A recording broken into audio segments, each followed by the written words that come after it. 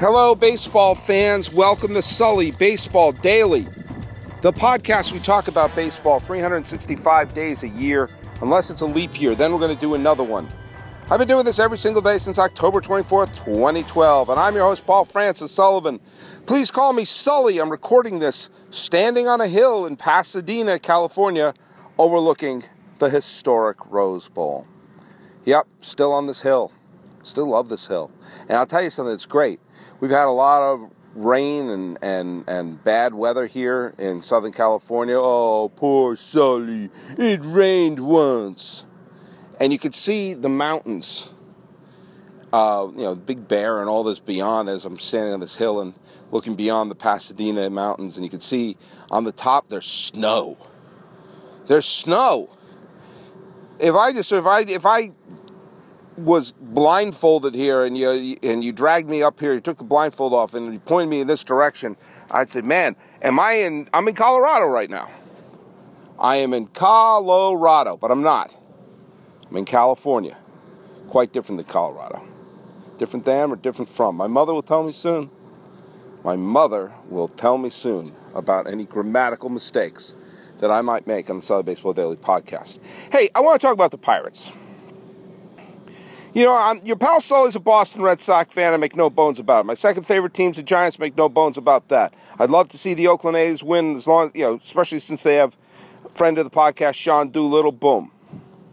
But there are other teams that your pal Sully would really love to see win. Really want to see win a title. The Indians are one of them. The Mariners, they're another one I'd love to see win a championship. I have a weird soft spot in my heart for the Marlins just to win a title this decade, just so they can keep winning one a decade and driving everyone crazy. But another team that I've talked about a lot and I think has always been a team that I've wanted to win ever since I was a kid are the Pittsburgh Pirates. And I did a whole podcast once where I realized that if I didn't have the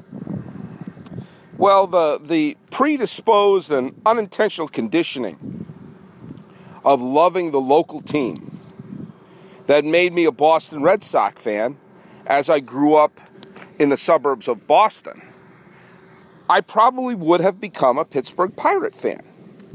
The reason I say this is the first World Series that I ever watched and remembered was the 1979 World Series between the Pirates and the Baltimore Orioles, the We Are Family series. I love I say that as if everyone knows what that means. They played a lot of disco, and We Are Family became the default theme song of the Pittsburgh Pirates, and it was really cool, and they were really cool.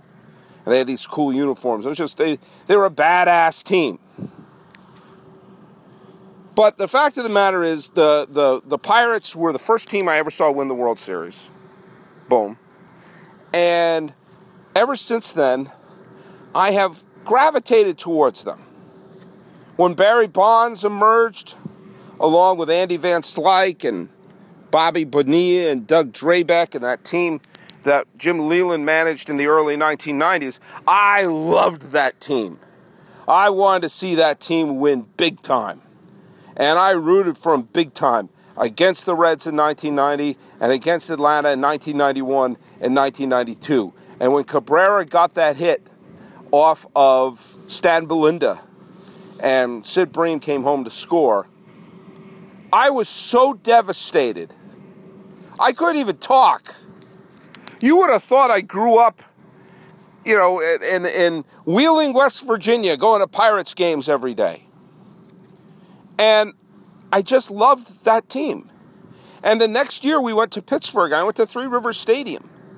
And Three Rivers Stadium was a circular donut, concrete donut that everybody belittled and besmirched. And even when I was there, I wound up saying to my dad, man, it feels like we're in the Steelers Stadium that the Pirates are allowed to play here for the time being. But it was still somewhat magical for me.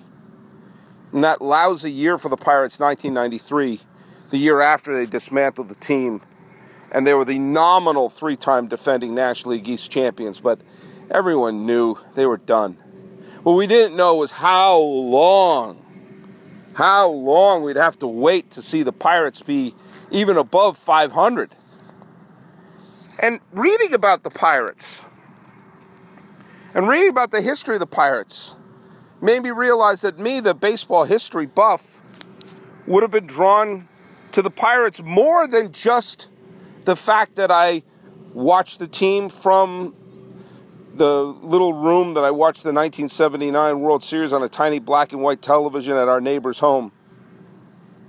That the history involving Honus Wagner and Pie Traynor, and I became fascinated with the 25 World Series when they beat the Washington Senators in a rainstorm, and the obscure Red Oldham came out and got 3 future Hall of Famers, 1, 2, 3, to clinch the World Series title. And the history of when Branch Rickey came over and took over the team in the 1950s and the arrival of Roberto Clemente, and what that meant in that 1970, 71, 72 stretch with the Pirates, where they had the first ever all black and Latino starting lineup, and the emergence of Stargell, the emergence of Dave Parker, the emergence of Doc Ellis, and these wonderful players, colorful players, and of course what Roberto Clemente meant to baseball. All that leading up to We Are Family and leading up to Bonds and Van Slyke and Bonilla. Man, I just am drawn to the Pirates for whatever reason. And so, when the Pirates had a window of opportunity in 2013, 2014, and 2015, in some of those years, especially 2015, they looked like a team that really should have done a ton of damage in the postseason. After all those years of failing to even make forget the postseason, failing to make 500 from the Francisco Cabrera hit to 2013. I mean, that's a generation. That's 21 years. You would have been using the rule of 7. The 28-year-olds had no memory of a Pirate team with a winning record. You could have been born the day that Francisco Cabrera got the hit, and by the time they were in the playoffs, the next time following that, legally buy a beer. And I think about that 2013 team, finally putting a team into the postseason. They defeated the Cincinnati Reds, took a 2-1 lead in the division series, and had a runner on base. They were trailing by 1 in Game 4, and Andrew McCutchen at the plate. I remember watching that game and seeing how bananas Pittsburgh was at that point. A city that has had success in sports recently. Steelers won, Penguins had won, both of them had won multiple championships. And the Penguins have won since. But the idea of the Pirates, and you saw kids there experiencing something new that probably hadn't occurred to them that the Pirates could be any good. And McCutchen up. And I was thinking that, man, if McCutchen gets a hold of one here, if he parks one into the seats, then the Pirates are going to move on to the NLCS. They were one swing away from doing just that. And they would have faced the Los Angeles Dodger team that I think they were better than. And they would have played the Red Sox, and I would have been in a weird quandary because I would have been so emotional to finally see the Pirates in the World Series, but they'd be up against my beloved team. Who am I kidding? I would have rooted for a Red Sox sweep. But that's neither here nor there because McCutchen was retired. And in 2014, they faced the buzzsaw that was Madison Bumgarner. And in 2015, where they probably had their best team, I'm absolutely certain that if they had won that 1-game playoff, that 1-game wildcard game, I think they would have beaten St. Louis. I think they would have beaten the Mets. And I think they would have won the pennant. Now, would they have beaten the Royals? That I don't know. But I think going into the playoffs, they were the strongest team in the National League. The problem is they faced Jake Arrieta, who was the strongest pitcher in the National League at that point. And man, it must have pissed off Pirate fans when the Mets teed off against Jake Arrieta in the playoffs. Thinking, damn it, where were those runs? And so last year, they went back to their losing ways. Like the movie Awakenings, when the patients who were frozen in time woke up temporarily. Now they're a franchise at a crossroads. They're coming off a 78-win season, and their superstar, MVP, the person who I thought was going to have a monster year last year, Andrew McCutchen, in a real downturn in his career, it appears. What are the Pirates? You know, it's important to win when you have the window of opportunity.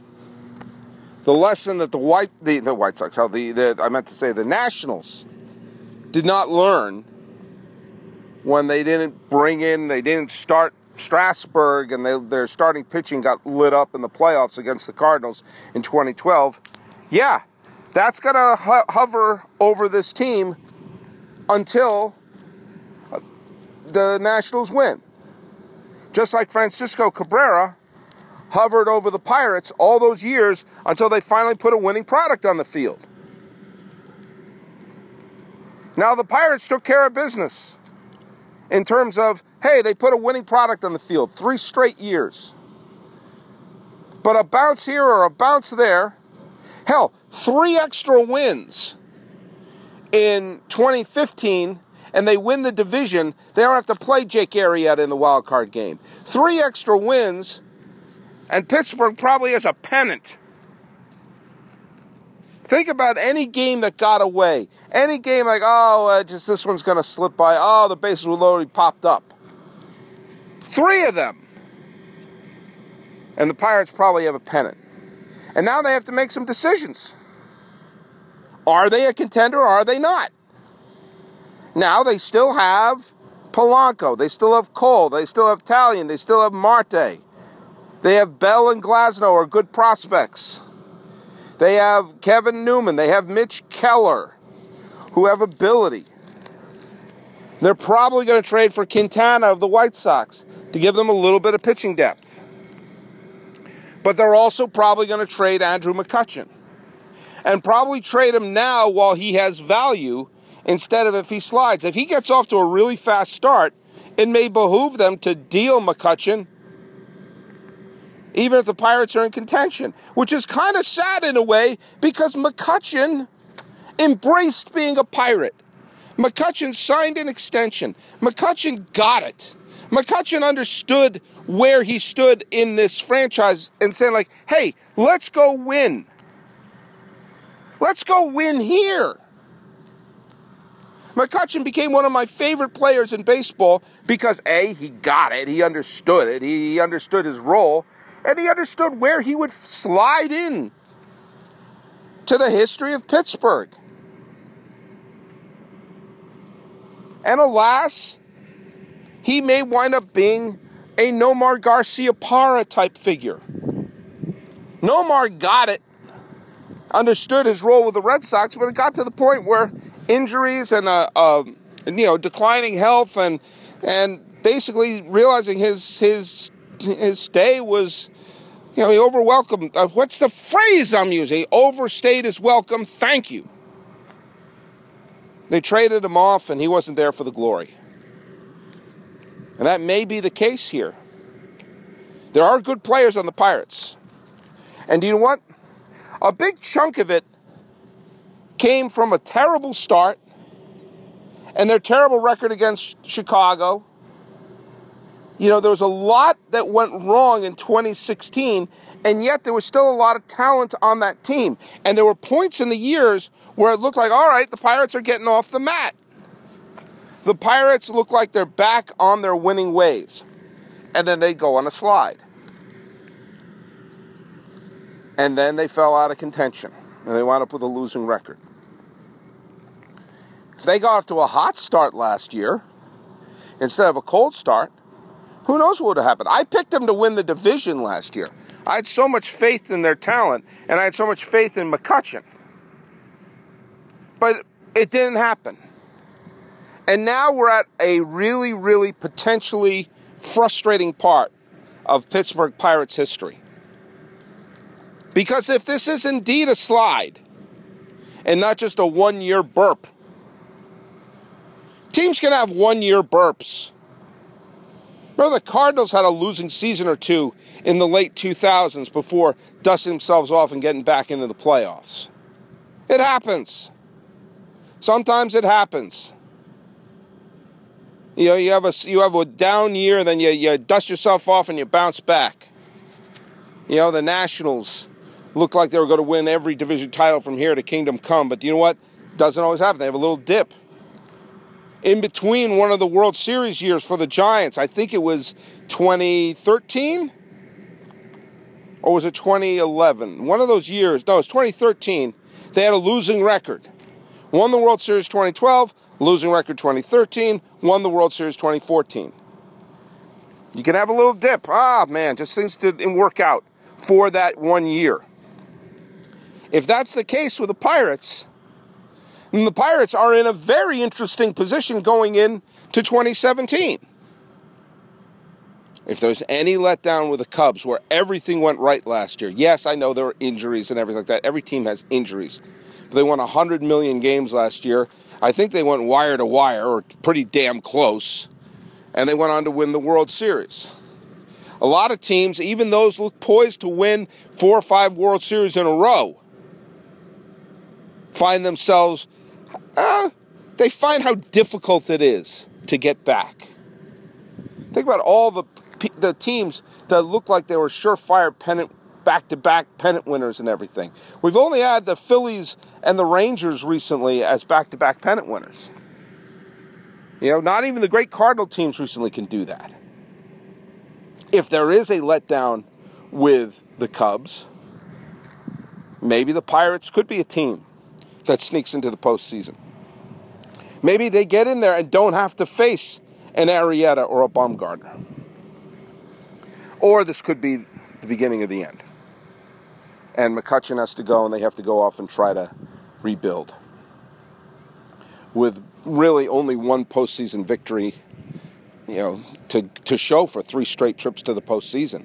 And that being the wild card game against the Cincinnati Reds. Of which you'd have to go back and think, you know, when I did the suffering index, the Pirates were super high in the suffering index. And a big reason had to do with the do-or-die games they lost. Those 2 wildcard games I just brought up. The game where McCutchen was 1 swing from clinching that. I brought up Cabrera. I didn't even bring up the 91 National League Championship Series where Van Slyke hit a deep drive that would have been a pennant-clinching home run that hooked foul. There are a lot of things. Bounce here, bounce there. And the Pirates would have many, many more titles to hang on their history besides 1909, 1925, 1960, 1971, and 1979. And yeah, I did just do that from memory because I love the Pirates. There's something about the Pirates I really love. I love that they stayed in Pittsburgh, even though there were many, many reasons for them to move and opportunities for them to move. They almost were the Denver Pirates at one point.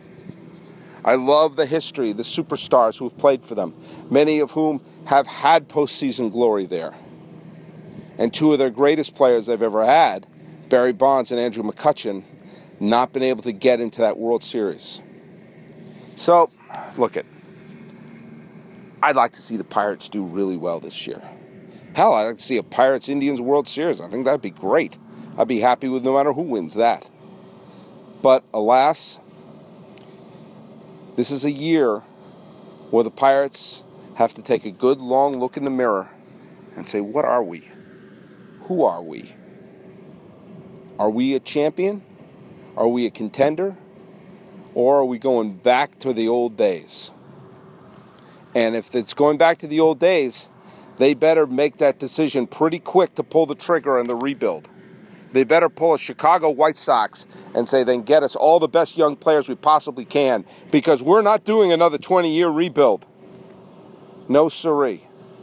I would love to see Andrew McCutchen be a Pirate for life, but I know and you know that's not going to happen. But I would like to see another October in Pittsburgh. And you know what, this time? I'd like it to be longer than just one game. So go to SullyBaseball.com, like me on Facebook, subscribe on iTunes, SoundCloud, YouTube, Twitter, Stitcher, Instagram. I'm everywhere. The music is by Ted Thacker and Patrick Kaliski. Standing on a hill in California talking about Pittsburgh. You know, like you do. This has been the Sully Baseball Daily Podcast, and I'm your host, Paul Francis Sullivan. Please call me Sully.